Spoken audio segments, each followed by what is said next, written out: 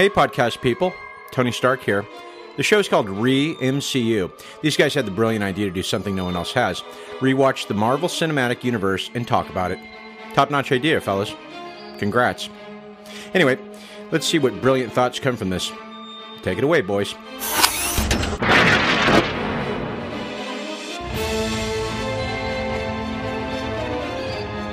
Welcome to episode 3 of Re-MCU. I'm Jared Kingery.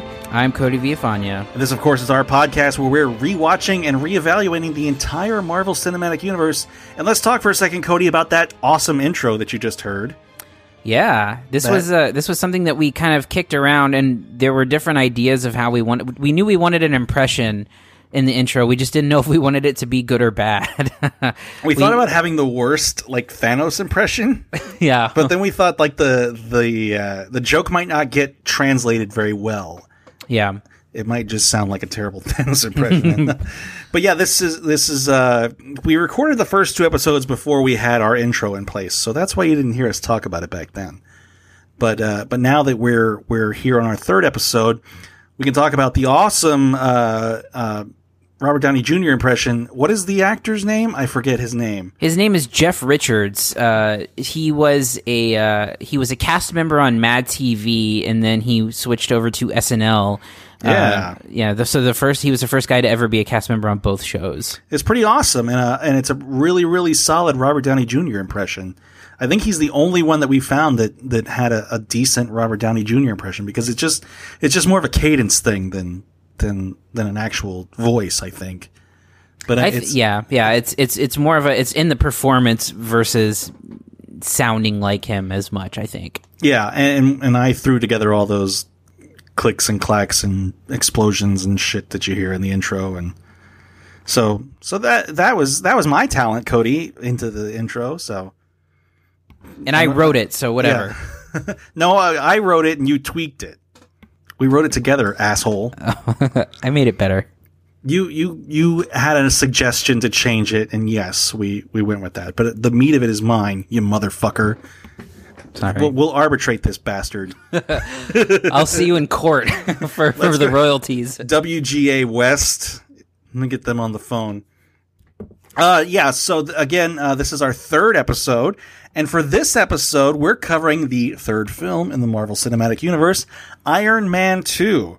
From 2010, this is the, of course, very first sequel in the Marvel Cinematic Universe, and the one where all the pieces really start to be lined up for what was coming next.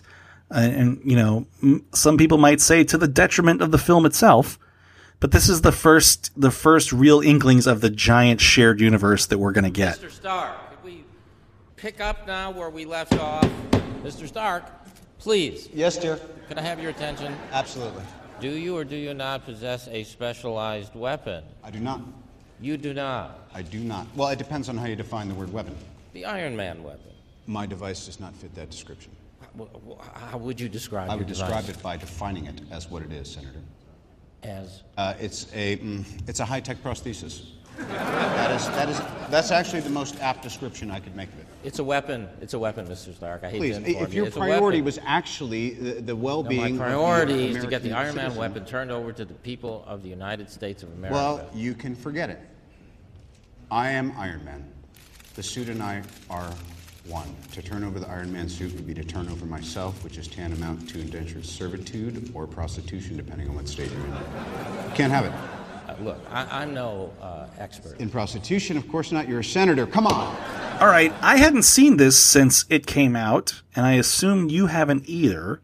Well, I think I hinted towards this on either this show or another, but I had never seen the whole thing. It's the one when I watched it at home.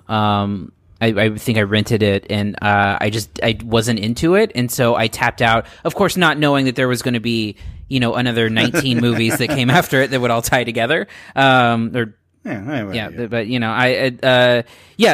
was my first time watching it in full.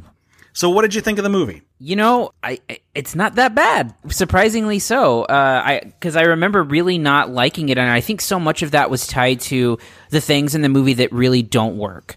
And there are a lot. So I think what's interesting is this movie was written by Justin Theroux. And so Justin Theroux was he's had an interesting career because he did a lot of writing in like the mid 2000s where like he wrote Tropic Thunder and he wrote Iron Man 2. And then he also wrote some not so good stuff, but and so I feel like this version of the movie is a little bit more comedically. There's more of a comedic tone to it, where like Robert Downey Jr. gets to turn up the smart ass to like 11 in this movie, and I think it leads to some good stuff. I think that. First and foremost, there's some stuff that doesn't work. I think that anything that's Whiplash or Mickey Rourke is not really not good. I don't think it's a good performance. I don't think it's a good villain. I feel like the motivations of him and what he's starting, like what he's actually building compared to what he's asked to do, like that whole storyline just doesn't really work well for me. Yeah. So this is like fresh off of Mickey Rourke, his mini comeback he had with The Wrestler. Mm-hmm. So this is how he ended up showing up at this film, playing a really not very convincing Russian Russian nuclear physicist or something. Mm-hmm. But he's just huge, like a muscle bound, crazy person. Yeah, I agree with you. I don't think that it really has the impact that the film thinks it does. Well, and I also think that one thing that really does a disservice, and we'll talk about it a little bit more when we talk about cast, but I think that his counterpart in Justin Hammer, played by Sam Rockwell. Rockwell. I don't think that story really works either. Like the idea of a competing weapons manufacturer and him being just kind of like a smarmy version of like a Tony Stark wannabe, basically. I never feel like that story quite comes together. And we'll talk about that a little bit more with Rockwell in particular. What I think does work is I really like what they do with like Tony Stark's relapse story. So Tony Stark, it's really not. I feel like the relapse is more symbolic than anything else. But Tony Stark goes through a phase where he starts like drinking a lot, and it all comes to head at this party, which leads to a really great scene of War Machine and Rhodes in the War Machine costume with Tony Stark in the Iron Man costume at a party, kind of battling it out. Towards the middle of the movie, which I love that whole sequence and that whole stretch. That was a great scene. Now, how it got to that point with the two of them facing off, I didn't really totally buy into, because the movie wants you to believe that Tony sort of subconsciously wanted Rhodes to take this armor, like because he had a passcode and all sorts of stuff like that. And I don't think the movie really conveys that very well. And probably because it's a little jarring that instead of who was he? Terrence Howard. Now you have Don Cheadle playing Rhodes, so they approach the characters a little different. But one scene, the scenes that I really, really did like were the congressional hearings. Yeah, and it made me really, really sad that Gary Shandling is dead, because I really, really liked him in that like smarmy senator role. Yeah, well, and I think that's where the comedy gets to be played up too in those Senate hearing meetings. There's an especially funny moment where he puts something on a TV and Sam Rockwell is forced to like find the plug and unplug it. It's just it's really good comedy. One thing that struck me, and I don't know if you felt the same way, but I was surprised. I feel like this is the most like military driven that Rhodes has ever been. And I thought that felt it felt early on, especially with him working closely with Hammer, that it sort of sold out the character a little bit, or gave a direction that I feel like wasn't ever really touched on after that point. Well, yeah, because Rhodes basically steals the Iron Man armor, which, like I said, the movie wants you to believe Tony wanted all along. But he basically steals the Iron Man armor and takes it straight to the military, and they weaponize it with a bunch of shit. Yeah, and then he's supposed to be cool with Tony after that. I think it does sort of undercut the character's relationship with Tony a little bit, because I think this is probably the last we really see of like the real military in in the modern times in this Marvel Cinematic Universe. I know Captain America is the military, like the World War II era, but I feel like this is the last time like the real Air Force is involved. Maybe I'm misremembering the future films, but this is the last time that it's ever going to be like an actual war movie or an actual military hardware. Well, and I think that is that's the biggest thing that struck me about watching it is just how it's still in that sort of Bush era military mode, and especially with the character of Rhodes, who I feel like we never even really see Rhodes as like a soldier or a in that kind of mode at any other point, and I found that just such an interesting take. The other big part of the movie that stands out is the introduction to two new characters who will become big cogs in all of this, which are Natasha Romanoff and Nick Fury. And I had forgotten that the Romanoff thing was like she was playing their personal assistant basically. I had forgotten that arc, and I don't know that it really does the character a lot of service in terms of introing her. Well, yeah, it's one of those things that I think everybody already kind of knew going in, and it doesn't really come as a surprise that the character is this badass spy assassin. But yeah, I don't think that it's a great intro, because she's basically being played as eye candy for Tony Stark for most of the film, until she kind of reveals herself in the diner or donut shop later.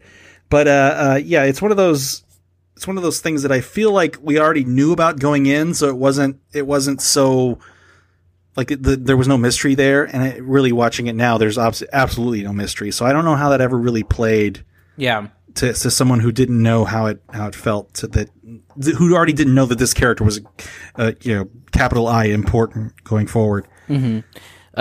And one other thing that I want to talk about too, that I think that it does right, is the final sequence. It's maybe the most violent thing up until that point in the MCU, where it's just it's Stark and Rhodes in their armor just like destroying drones. Yes. And it's just there's some great, and it's brutal too. There's some brutal, I mean, it's drones, but brutal kills or whatever you want to call them.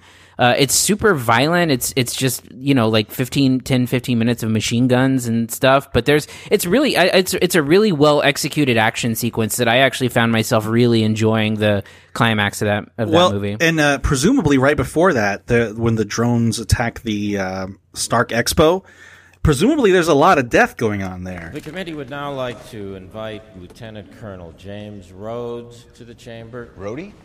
What?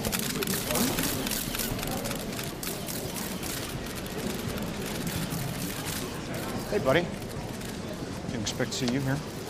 Look, it's me. I'm here. Deal with it. Let's move on. I just drop it. All right, I'll drop it. I have before me a complete report on the Iron Man weapon compiled by Colonel Rhodes. And Colonel, for the record, can you please read page 57, paragraph 4? You're requesting that I read specific selections from my report, Senator? Yes, sir. It was my understanding that I was going to be testifying in a much more comprehensive and detailed manner. I understand. A lot of things have changed today. You do so understand that reading a single paragraph out of context does not reflect the summary Just of my read it, findings. Colonel. I do. Thank you. Very well. As he does not operate within any definable branch of government, Iron Man presents a potential threat to the security of both the nation and to her interests. I did, however, go on to summarize that the benefits of Iron Man far outweigh the liabilities, and enough. that it would That's be in our enough, Colonel. interest to fold That's Mr. enough. Stark into the existing chain of command, I'm not a Senator. joiner, but I'll consider Secretary of Defense, if you ask nice. We can amend the hours a little bit. Now, obviously, there's the main cast members returning are Robert Downey Jr. and Gwyneth Paltrow. However, this is the first appearance of, as we mentioned, Don Cheadle as James Rhodes. What did you think of the cast in general? Let's start with Don Cheadle. So I feel like Cheadle's a better Rhodes than Terrence Howard, and I think it all comes down to demeanor. I don't think that Terrence Howard had much personality and brought much personality to the character. but I feel like Don Cheadle brings a subtle sarcasm and in a little bit more energy to the role, which what I really like watching him and Robert Downey Jr. together. I think they have much better chemistry than him and Terrence Howard had. Yes, agreed. Yeah, and I think that he's just he's a nicer character. Like, he comes across as like a genuine friend to Tony, where I feel like Terrence Howard sort of came across as like a business associate. But I do think Don Cheadle's a little small.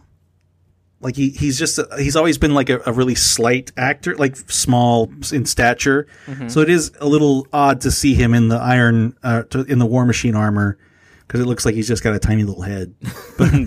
But I do like him a lot. Okay, how about Mickey Rourke? We talked a little bit about this earlier, but this is again Mickey Rourke coming off of his turn in The Wrestler, which sort of revived his career. And this film, he's playing a Russian super genius nuclear physicist for some reason.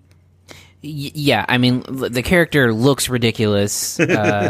He's got like dreads and gold teeth and stuff, or whatever. And has a fucking bird that he loves, and yeah, it almost feels like they hired him for the role, and he's like, I want to do these three weird fucking things to my character. I want to wear my own clothes. And look, it's just a really bad Russian accent that he puts on too. He's the worst part of the movie. It's not a good character. I don't think that the character is going on his own arc on his own that just doesn't serve the movie at large at all. And so I just think it's a pretty bad performance, to be honest. The whole gist is that he's the son of a scientist that worked with Tony Stark's father, and got left out of some sort of credit or something. I don't really remember what the problem was, why he hated Tony Stark so much, but it does lead to his intro does lead, well, not his intro, but his like big moment where he faces off with Tony Stark is a pretty cool moment at a Grand Prix race, and it's the first time Tony deploys the suitcase armor, which is the first of these Iron Man armors that doesn't involve him being like bolted into this giant rig on, with all these robots helping him. And it's a cool scene, and it kind of it's a precursor to when he just sort of like looks at his watch and then an Iron Man suit forms around him. Also on the villain front, we have Sam Rockwell as Justin Hammer, who basically is playing, I would say, kind of every Sam Rockwell character. Yeah, look, I and you use this term for someone else. It's a very much a bless his heart thing for me, because I love Sam Rockwell, and he's playing a very Sam Rockwell character, but it's so showy, and not in a good way. I don't think it's just a very hammy performance, and Rockwell can do like over the top but subtle really well, and it's just this character is in constant ham mode, and I think that it's supposed to provide like a counterpart or like a mirror reflection of Tony Stark. But well, you know what it reminds me of, and this is something I saw someone else compare something to recently, but it reminds me of have you seen Twister? Yes. So remember when there was like the team of evil tornado chasers? Yes, I do. Led by Carrie Elwes. It was like, what? It doesn't even make any sense. Like, they're just competing scientists. Like, why are they the bad guys?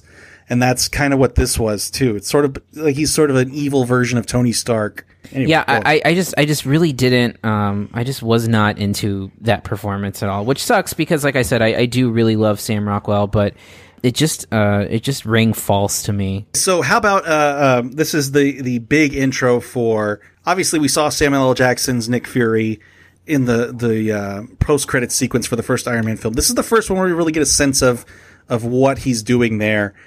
And I don't know that it really adds much to the character. I don't know how you feel about that. No, I don't feel like it adds much, if anything at all. Yeah, and this movie kind of ends in a weird spot with him and Stark. Like, he basically tells Tony Stark to get lost. Yeah. And I don't really understand how that fits in with the rest of the series. But moving on to Scarlett Johansson as Natasha Romanoff, who, again, as we mentioned earlier, starts off this role as the not secretary, but like personal assistant for Tony Stark. and then shows off that she's a badass assassin. Yeah, I just don't. I feel like there's so many of her. Like, I don't know why they have to like make it. She's like a sexy spy type thing. I don't know why that characterization bothers me a little bit, but it's just the idea that she shows up as like Tony's hot assistant, and they play that up. I mean, there's multiple lines and jokes made to that effect, and Pepper, is the one who kind of doesn't want her around or thinks that she's becoming too involved at first and stuff like that. And I just wish there was a better way to introduce that character as a spy than by making her the hot assistant, Yeah. It just feels very pre-Me Too. Well, right. And I think that's the biggest problem with that character in general is that there's not really much to Black Widow other than her being sexy and being kind of a badass. And I think that's a problem that the film series never really dealt with on a larger scale. I think her best written role in the whole Marvel Cinematic Universe is the Winter Soldier, where she gets to play like Cap's partner basically. But yeah, there's not a lot that they've done with that character that's been appealing up to and including her sort of inconsequential death in Avengers Endgame. Right. But we're 20 movies away from that right now. With her and Samuel L. Jackson, this is probably the source of the biggest complaints about the film is that it's a lot of table setting for what's coming later. And rewatching it again, I didn't really feel like that was as big of a problem as I maybe did 9 years ago when the film came out. I don't think I did either, though it does occasionally feel like there's two competing movies going on, especially any time that like the villains are interacting, being Rockwell and Rourke. And then, seeing what's happening with Romanoff and Fuhrer. I just feel like at times the movie feels like it's conflicting with itself. I don't think that it's too overly table setting. I do feel like it feels self-contained, but I don't know. Maybe it's just structured oddly, or I don't really know. Sir, I'm going to have to ask you to exit the donut. I told you I don't want to join your super secret boy band. No. See, I remember you do everything yourself. How's it working out for you? It's I'm sorry, I don't want to get off on the wrong foot. Do I look at the patch or the eye? Honestly, I'm a bit hungover. I'm not sure if you're real or if I'm having delirium. I am very real. I'm the realest person you're ever gonna meet. Just my luck. Where's the staff here? That's not looking so good. Been worse. We've secured the perimeter, but I don't think we should hold it for too much longer. Huh. You're fired. That's not up to you. Tony, I want you to meet Agent Romanoff. Hi. I'm a SHIELD shadow. Once we knew you were ill, I was tasked to you by Director Fury. I suggest you apologize. So like I mentioned, this movie is 9 years old. It's the third film in the Marvel Cinematic Universe, and there's a bunch of shit that happened since then. How do you feel it holds up in the universe? So within the context of the universe, I think that it provides a good. I think that it's an important movie because I think it shows a different trajectory for Tony Stark. Where I really like I said, there's a stretch of the movie that's maybe what would you say, 30, 45 minutes, where Tony Stark is kind of in self-destruct mode.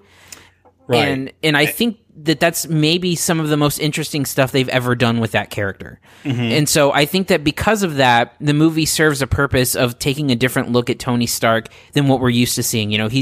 He's always the rock that holds together everyone. And he may conflict or battle with people within the Avengers, but battling himself never really came back up until a lot of the Spider-Man stuff where he was feeling like the internal guilt about his interaction with Peter. So you mean the Infinity War Endgame stuff? Yes, exactly. Okay, yeah. Mm-hmm. It's in some Spider-Man Homecoming too, a little bit. I think that it gives some of the more like character-rich moments of the character of Tony Stark, and so for that reason, I think that it provides it's a necessary movie that gives you something that you may not see in anything else. Now, story-wise, I don't really think it adds anything to the lore, other than other than, you know, getting to see these people interact for the first time, and it gets the story going of S.H.I.E.L.D. moving a little bit. But you know, looking back on it, it's certainly I don't know why I turned it off back then. I was an angry, you know, however old I was. Yeah, 10. I don't know. I was not 10. I was not born in 2000. No, it was one of the things that I liked that I remember not being terribly interested in back then. I did like the sort of backstory with Tony Stark's dad, here played by John Slattery, who played the role a couple more times. That was good. Yeah. I was really interested in that more so than I was the first time I saw it. It's very sort of in this version, very sort of Walt Disney-esque. You know, he's sort of, you know, gets to display his Stark Expo like in a very Disney fashion. It was interesting to me, and it was, even though the Stark Expo thing doesn't make a lot of sense in the current timeline that the film is in, and it is never ever really mentioned again. But it is an interesting little piece of backstory to the whole thing, and showing that his dad was part of this growing thing that was S.H.I.E.L.D. back then. I liked the lore in there. I mean, obviously it culminates again in Endgame with one of the corniest scenes in all of the movies, where a grown Robert Downey Jr. interacts with his father in the 70s, and basically has every time travel conversation ever. But it's a nice start, I think, and I like John Slattery a lot. I'm a big Mad Men fan, and I liked seeing him in the role. Also, I think, expanding upon the last time around, I think Pepper Potts gets a lot more to do. That's not just be kind of the ditzy-ish assistant. You know, she gets promoted to CEO of Stark Industries in this film, and I think she has a lot of shit that she puts up with. She has a couple of great lines, great interactions with Tony Stark, and I believe we've played the clip already, but the one where Leslie Bibb's character shows back up. Yes. It's a great sort of dirty line, and a great line reading from both her and from Robert Downey Jr. that really kind of cements her as this sort of sarcastic equal with him, which I really enjoyed, because I thought at the end of the first Iron Man film, she just sort of turned into like a bumbling ditz in distress. And I like the evolution of the character being something that we see. You know, she actually gets to be the boss and gets to be the one that's right, when Tony's wrong, et cetera, et cetera, et cetera. So, yeah, it's not as table setting as I thought it was. I don't know where that complaint comes from. I don't know that it's a modern, you know, sort of people, not looking back on it, but I don't think it's as table setting as a lot of people complain about it being. And I don't think it's the worst film. And a lot of people call Iron Man 2 the worst of the series, and I don't think it's the worst.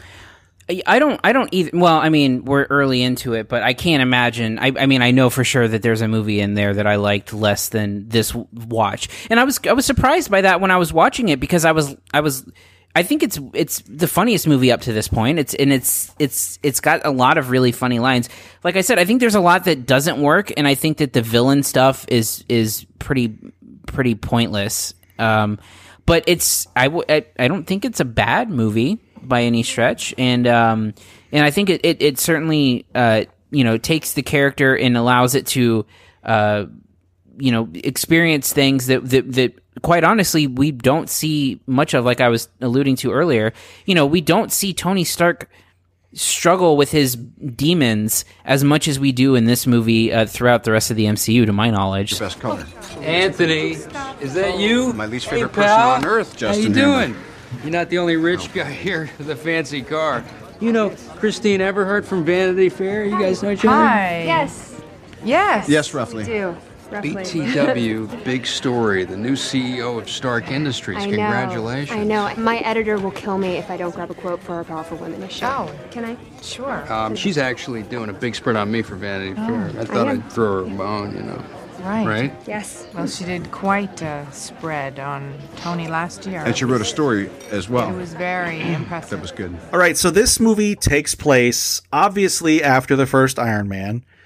But interestingly, it takes place before The Incredible Hulk, if you follow the exact timeline of the Marvel Cinematic Universe, which I don't really understand, because I don't think that this movie leaves Tony Stark in a place where he's going to be trying to recruit the Hulk in the stinger of The Incredible Hulk. But I'm curious how you look back on this and you see how it fits into the larger picture. Obviously, this intro, it expanded on the SHIELD thing, but other than that, how do you think this fits into the whole Marvel Cinematic Universe? I think that ultimately it's the first time that we get to see. I think its significance is it's the first direct sequel that's made, and so it showed the ability to take characters and not only build towards future movies, but do that while also getting to tell more stories of single characters. And so I think that it fits that it starts these, what ultimately is at least a trilogy of movies for most of the early Avengers. As far as where it fits into kind of the MCU as a whole, I feel like it's ultimately probably going to be one of the lesser entries into the MCU.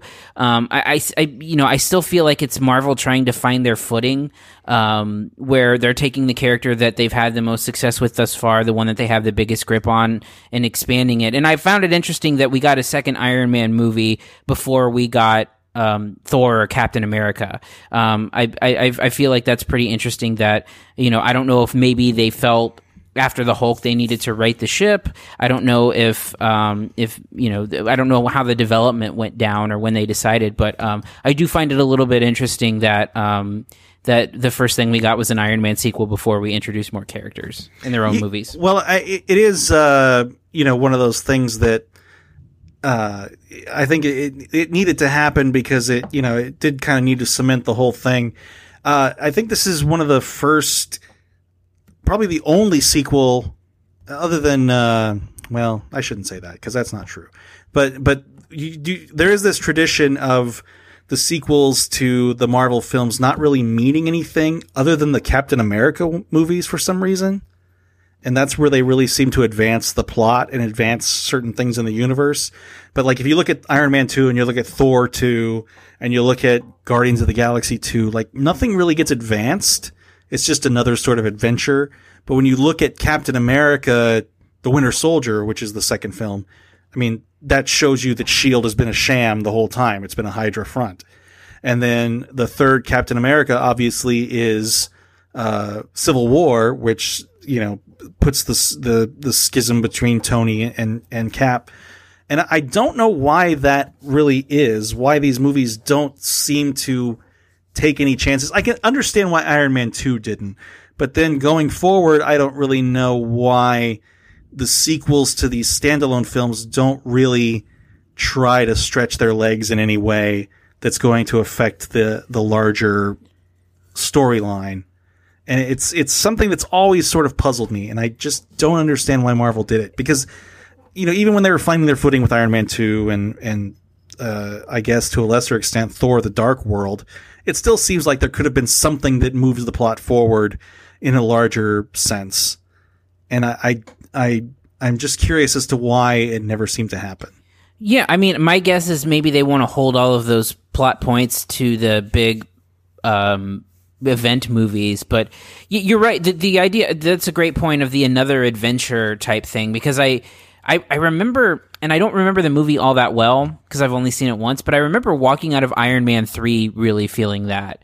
Like it was literally we just watched an Iron Man adventure. Yeah, yeah. And if the movies are going to connect in some way, I wish that they had more consequence between one another. And I think that they started to remedy that a little bit where with like Thor Ragnarok, where it's a Thor movie, but you also see an advance of the Hulk character. Yes. And I feel like maybe we may see that in Guardians 3, depending on how heavily involved Thor is in it. But I guess to some degree, like you said, Natasha in Captain America: Winter Soldier gets a lot to do. So they had not quite yet figured out that the idea of we're going to advance one character's role in another movie, because really when you look at it, I think maybe the most significant legwork for Tony Stark in the whole series happens in Spider-Man: Homecoming. When you see how heavily invested Tony was in Peter, which is the whole reason that he gets involved in Avengers Endgame, is because of Peter. And so I really think that a lot of that legwork is done in Homecoming. And so I think that once they kind of figured that out, they got a grip of how to, have not the standalone movies be another adventure, but instead be, this is how we're going to incorporate this character and move the story as a whole forward.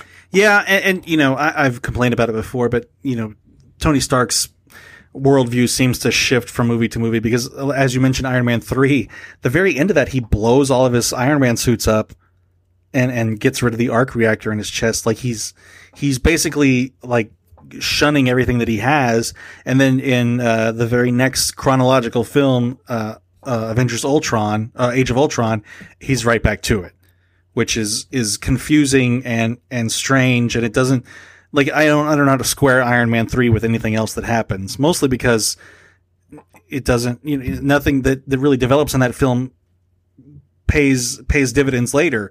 I don't know if you remember Iron Man 3 that well, and we'll talk about it obviously down the road, but he spends most of the time working on being having Iron Man suits that are remote, like he's not in them. Yeah. And it's just it's a strange thing that was never really brought up again. And I think that to an extent there's some of that stuff in this film too, in Iron Man 2, where there's, the idea that the arc reactor was poisoning him in his chest, and he had to create a new element, which was a weird thing. I don't remember that plot point. Like, he created a new element. I did not remember that at all. I thought it was going to be vibranium, because I thought that's where vibranium got introduced, but I guess it doesn't get introduced until Captain America, the first Avenger. But yeah, there's ultimately, I agree with you. I don't think it's going to be very consequential, or it doesn't feel very consequential at all going forward. I don't think there's anything from this film that really carries over, other than Rhodes taking the other Iron Man suit and becoming War Machine. Other than that, I don't think anything really resonates further on in the series. Who's locked you out of the mainframe? Please, go away. I've got this handled. Have you now? Yes, I do. In fact, if your guy hadn't showed up, this wouldn't be happening. So please now, go away. Thank you. Listen, we gotta get these bitches out of here. And you tell me who's behind this. Who's behind this? Ivan Funko. Where is he? He's at my facility. So in 2010, obviously, this is the big dog of the superhero films, because there wasn't much going on in the genre at the time. There are two other major superhero films released in 2010. One of them is Kick-Ass, which is sort of based on a more adult version of the kind of vigilante story. From Mark Miller, directed by Matthew Vaughn, who I'm not a terribly big fan of, and this movie I wasn't really a big fan of either. I don't know what you thought of Kick-Ass. I loved it. Really? The first one? Yeah. Wow. Yeah, I really liked it. And part of that may have been, the age, and because it was really one of the first super adult, edgy comic book movies that there had ever been. In terms of like super bad language, and like a young Chloe Moretz saying terrible things and doing terrible things. Yeah. I liked it. I really loved that movie when it first came out, and I remember having a conversation with even though it had Clark Duke in it. I love Clark Duke. What are you talking about? Oh wait, who was it that you didn't like? Oh, Josh Gad. Shit, sorry. Yeah. No, wrong moon-faced white guy. No, because I remember being excited about that, because I don't know if you ever saw it, but Michael Cera and Clark Duke did this web show called Clark and Michael, and it was amazing. And I was a huge fan of Clark Duke after that. And then this was probably maybe even his first big role after Clark and Michael. I'm sorry I got him confused with Josh Gad. I apologize to you, Cody. Apologize to Clark Duke. That's who. I'm sorry, Clark Duke. Okay. Also, another high-profile superhero movie, Jonah Hex, starring Josh Brolin and Megan Fox. I never did see this one. Boy, it's real bad.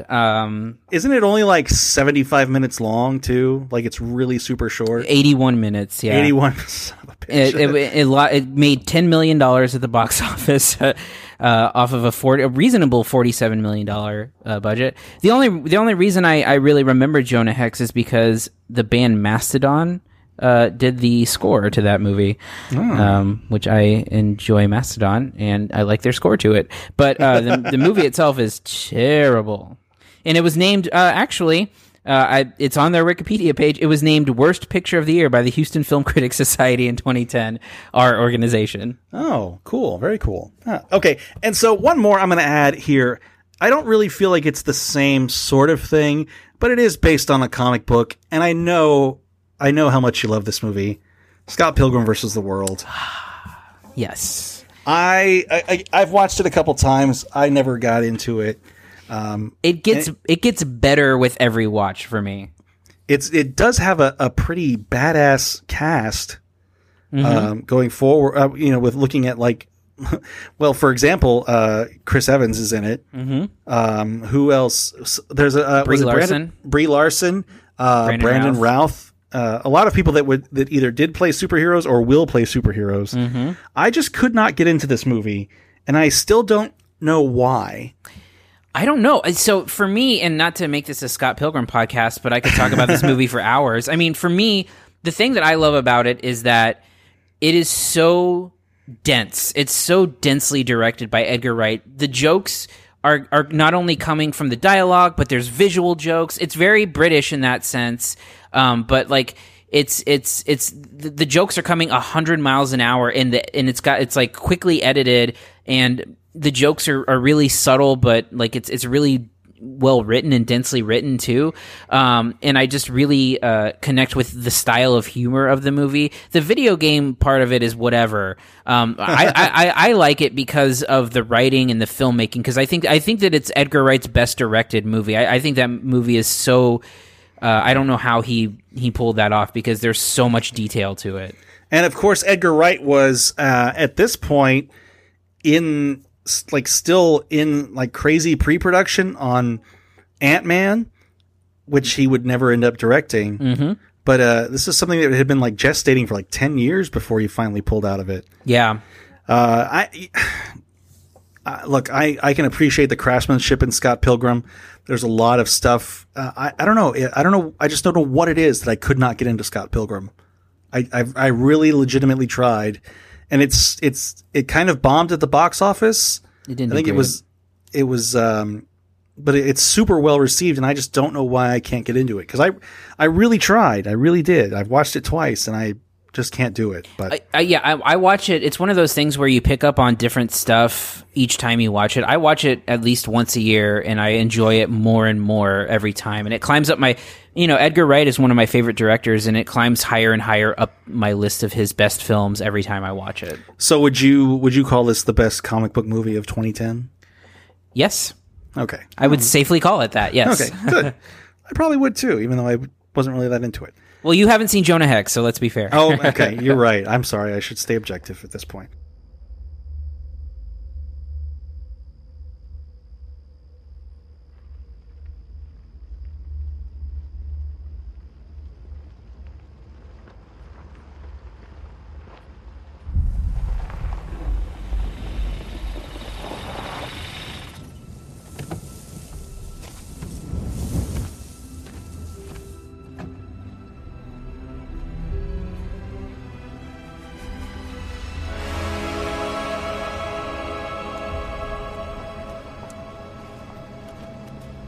So, we found it.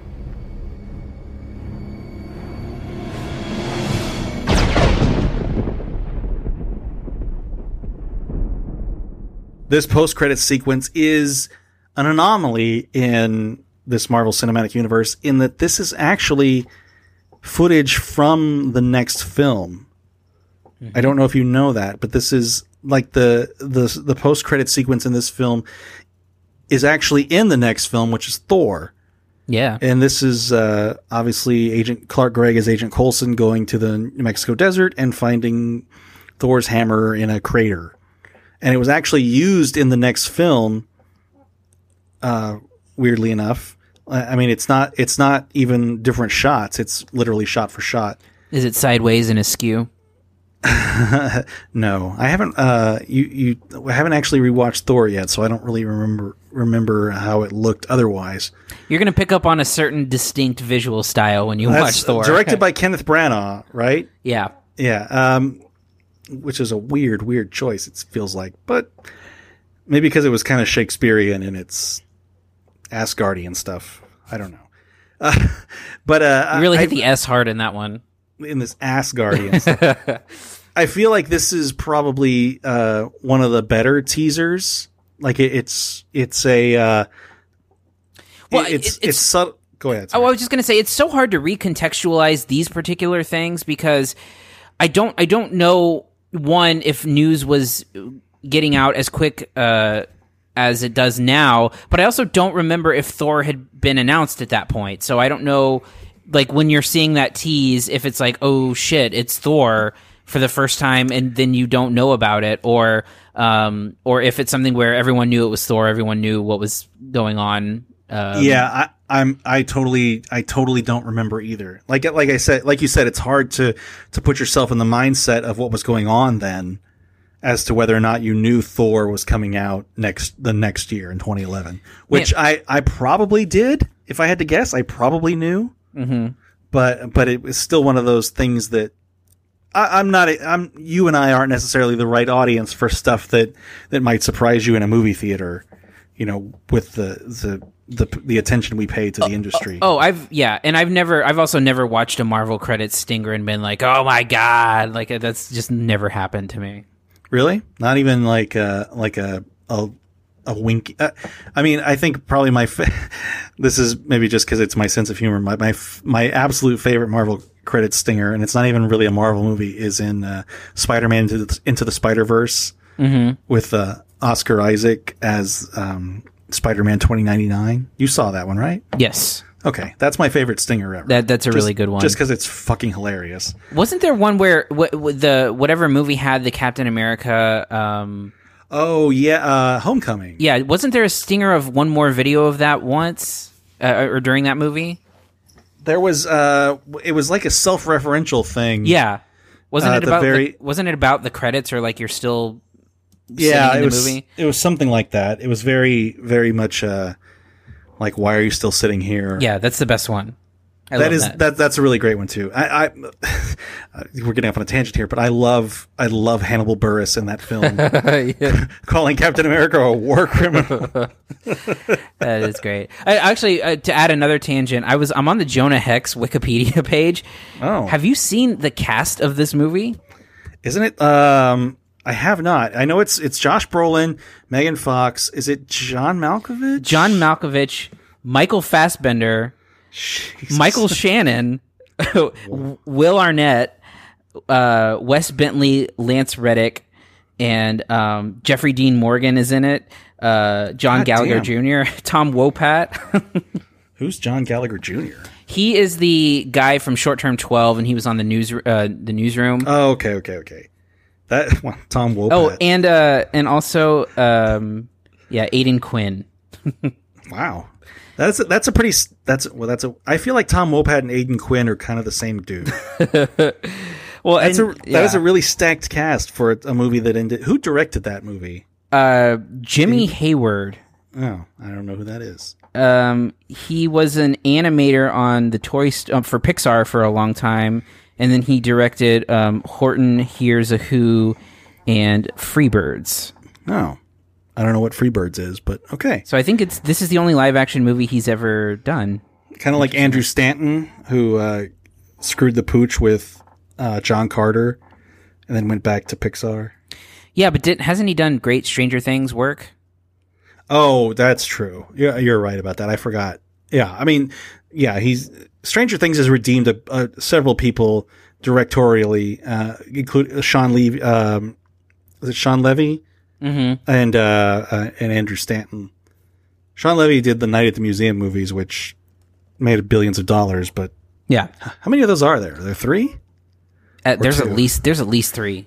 Okay. Anyway, back to the stinger here. I did think it was probably one of the. Oh, the interesting. I'm sorry. The Night at Museum, written by Thomas Lennon and Ben Grant. Oh yeah, there's we're off on a way bigger tangent here. There's a great book by them on like selling a screenplay, like how they just made millions of dollars on stuff like that. Mm-hmm. Yeah, they're very shameless about it, which is nice. It's great. Anyway, the stinger for this one obviously introduced Thor. I think it was pretty effective. You know, again, I can't remember how I felt about it at the time. I'm sure I knew there was a Thor film because it was only a year away. But I do wonder what it's like for people that are not as in the know as you and I are, or other people might be. Mm-hmm. They're like, oh shit, Thor. Yeah. But yeah. Anyway, I don't remember feeling anything about that, especially because at the time, and we'll talk about it on the next episode. But it keeps on resurfacing. There was a headline written from some trade magazine that says, Marvel gambles on 2 unknowns for Thor movie, and it was Tom Hiddleston and Chris Hemsworth, which ended up being funny. Yes, yeah, and also the fact that like. These are the lesser known characters too. Like it's funny to think that to look back and think that Iron Man, Thor, or Captain America were ever sort of this third tier hero in the Marvel stable. Turn that off. Take it off. Iran. No grave immediate threat here. Is that Justin Hammer? How did Hammer get in the game? Justin, you're on TV. Focus up. Okay, let's be a left switch. Left is going to turn to the right. Oh, shit! Oh, shit! Wow. Yeah, I'd say most countries 5-10 years away. Hammer Industries 20. I'd like to point out that test pilot survived. I think we're done is the point that he's making. I don't think there's any reason. Point is, you're welcome, I guess. Because I'm your nuclear deterrent. It's working. We're safe. America is secure. You want my property? You can't have it. But I did you a big favor. I have successfully privatized world peace. What more do you want? For now! I tried to play ball with these ass clowns. F you, Mr. Stark. F you, buddy. We're adjourned. We're adjourned for the day. Okay. You've been a delight. All right. If you want to reach us, you can email us, podcast@cinesnob.net. You can find us on Twitter at ReMCUPodcast and on Instagram at ReMCUPodcast. Please, please, please, if you like the show, go to iTunes, give us a 5-star rating, leave us a nice little worded review. You can also find us on Spotify and Stitcher and wherever else you download podcasts. Coming up next, we're going to talk about Thor. We've already talked about it a little bit, but we're going to revisit the first adventure of Chris Hemsworth as the Asgardian god of thunder, which, you've rewatched Thor at this point, correct? No, I've seen, I've started it and then I wasn't concentrating, so I'm just going to try it again, here soon. But, again, yeah. I've seen the first 5 minutes. This is you really lost concentration quick. Yeah. This is again going to be the first time I've watched it since it was released in 2011. I remember really not liking the fish out of water elements of. I always think that that's the easiest joke to make in these types of movies, and it's just like lowest common denominator humor that I just did not enjoy. The biggest thing I'm interested in seeing is how the character has sort of evolved, because I think they really found the stride of the character with Ragnarok, making this some sort of like a humorous character that's also, very powerful. And I think that sort of reinvigorated the role and the character for me and for everyone else, and probably for Chris Hemsworth too, because after Thor: The Dark World, it was pretty dire. You know what? That's actually a great point, and something that I'm interested in seeing myself is one, how far removed Thor is from the character he has become, but also like if there's even any glimpses of what he become, because it's almost like Ragnarok just completely unleashed this different side of both Hemsworth and Thor. that made that character so enjoyable, and one that really, like, because of that, it really pays off in Endgame, with some really rich, not only story but some really funny stuff. And it's weird that it reinvented it so much that now Chris Hemsworth is like starring in a comedic role in the new Men in Black movie. Like, so yeah. Along with Tessa Thompson, Valkyrie, yeah. All right, on that note, I'm Jared Kingery. And I'm Cody Villafana.